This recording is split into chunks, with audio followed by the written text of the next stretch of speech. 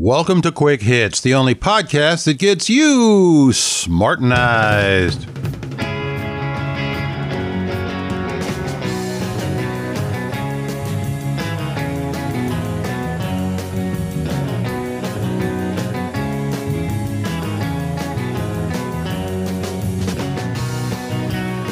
Today's episode, trying to understand the Tea Party.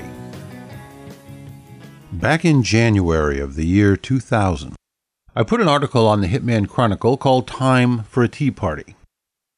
It was in response to New York State, where I live, implementing yet another enormous increase in our already high tobacco taxes.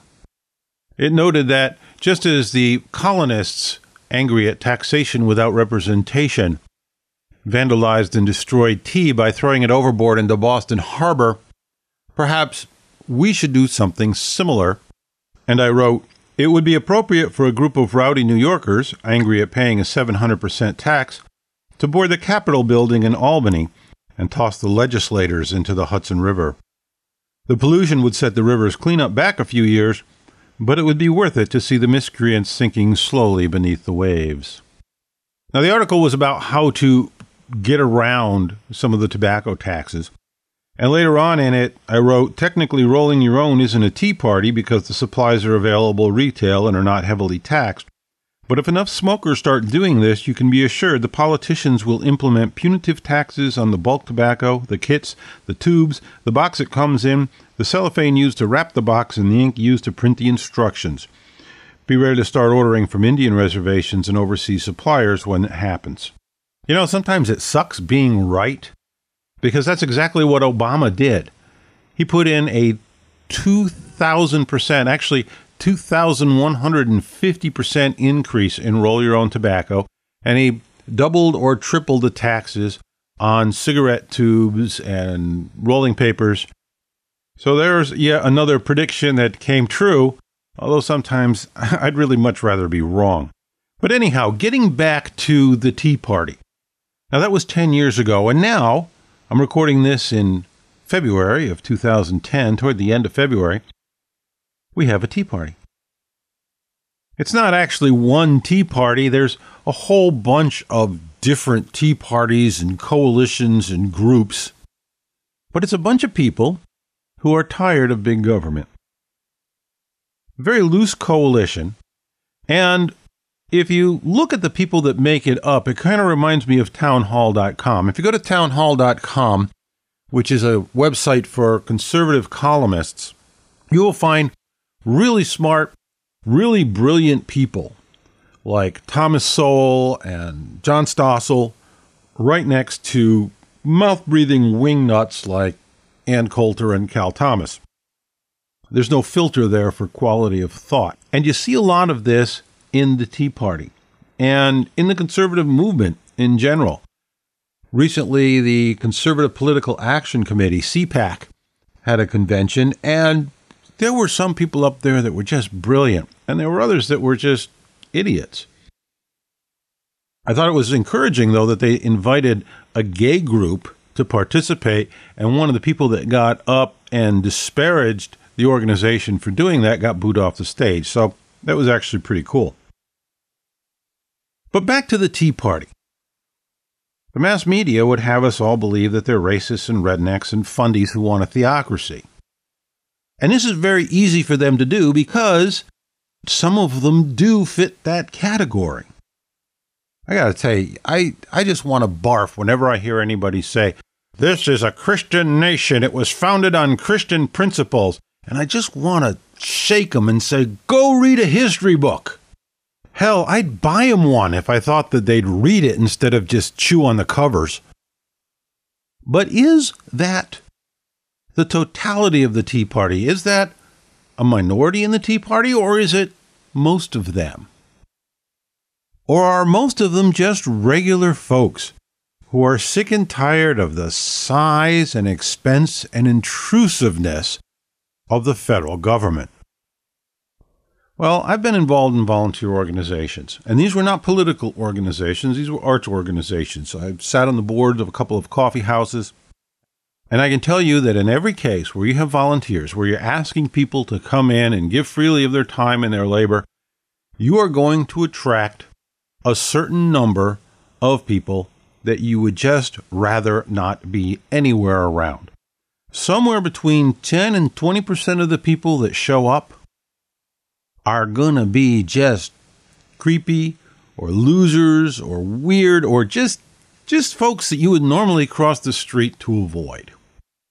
For instance, there was one creepy little character who, little nerdish, nebbish kind of guy, who would immediately hit on any woman who walked in the door and follow her around like a stalker and really freak people out.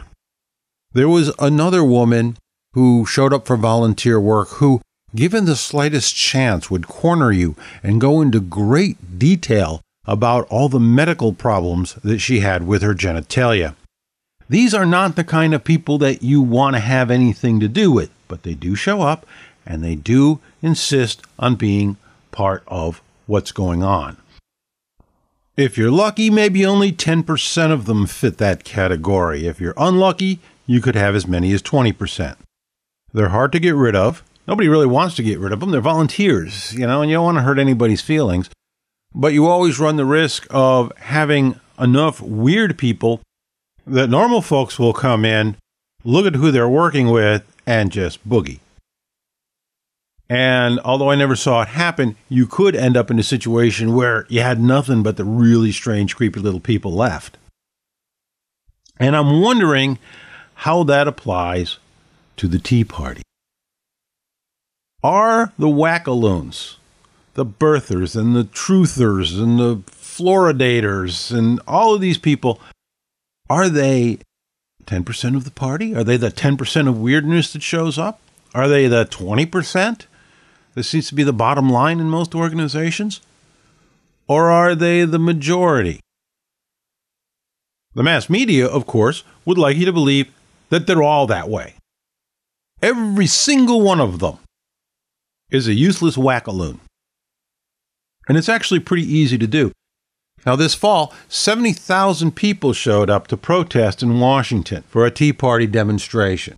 Now, if you get 70,000 people together, all carrying signs, how likely is it that some of those signs are going to be tasteless, racist, stupid, misspelled?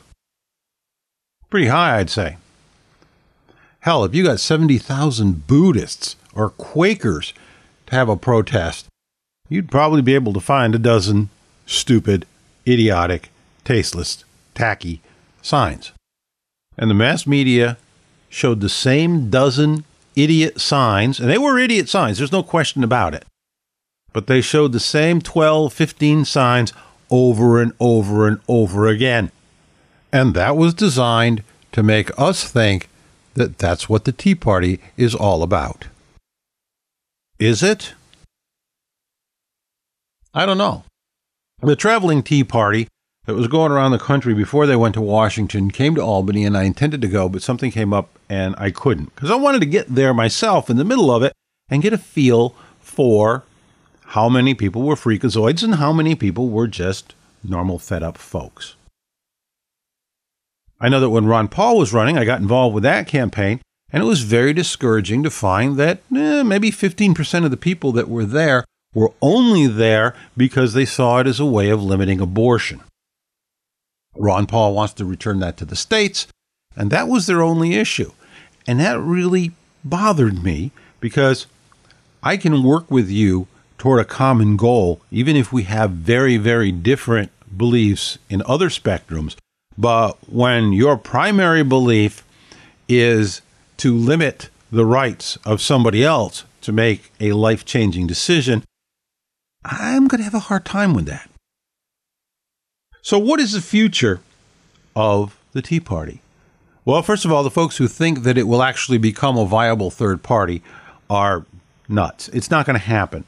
The Democrats and the Republicans have very carefully built barriers to make it absolutely impossible for a third party to get any traction whatsoever. It just simply doesn't happen. It's not going to happen. It can't happen. I think it's happened once in my lifetime that somebody from a third party got a major win, and that was for Jesse Ventura when he ran as governor of Minnesota. And I wouldn't be surprised if they changed their rules immediately so that it couldn't happen again, because that's what happens. If any third party seems to get traction, or even if some minority candidate seems to get traction, they simply change the rules, move the goalposts. For instance, for the presidential debates, the rule used to be you needed 5% of the vote in the primaries to get into the debate. But then when people like Ron Paul and on the other side Dennis Kucinich started to get some attention and some traction, they changed the rules to make it 15%. Because the mass media loves the status quo. Always has, always will. So the Tea Party is not going to become a viable third party. Nobody's going to become a viable third party, not in our lifetimes, I don't think. But what they can do is they can influence voters and they can influence Republicans. The second podcast I ever did was Rational Republicans. It was a call to Republicans to start embracing rationality and to go after the disenfranchised people who really like small government, but not theocracy. Because, folks, you can have a theocracy or you can have a small government, but you can't have both. They are mutually exclusive. Now, time will tell what will happen with the Tea Parties. As I say, this is February of 2010. A year from now, we'll have a better idea. I kind of hope they don't become an organized party, because I think if they do, they will die. But if they remain a loose coalition of people that are upset and annoyed and angry with the size and complexity and intrusiveness of government, maybe they can do some good, as long as they don't get overtaken by the wingnuts. And that's it for this episode of the Quick Hits Podcast. If you've learned a little something, if you've changed your mind, or even if you can just understand a different point of view without necessarily agreeing with it, congratulations. You've been smartenized.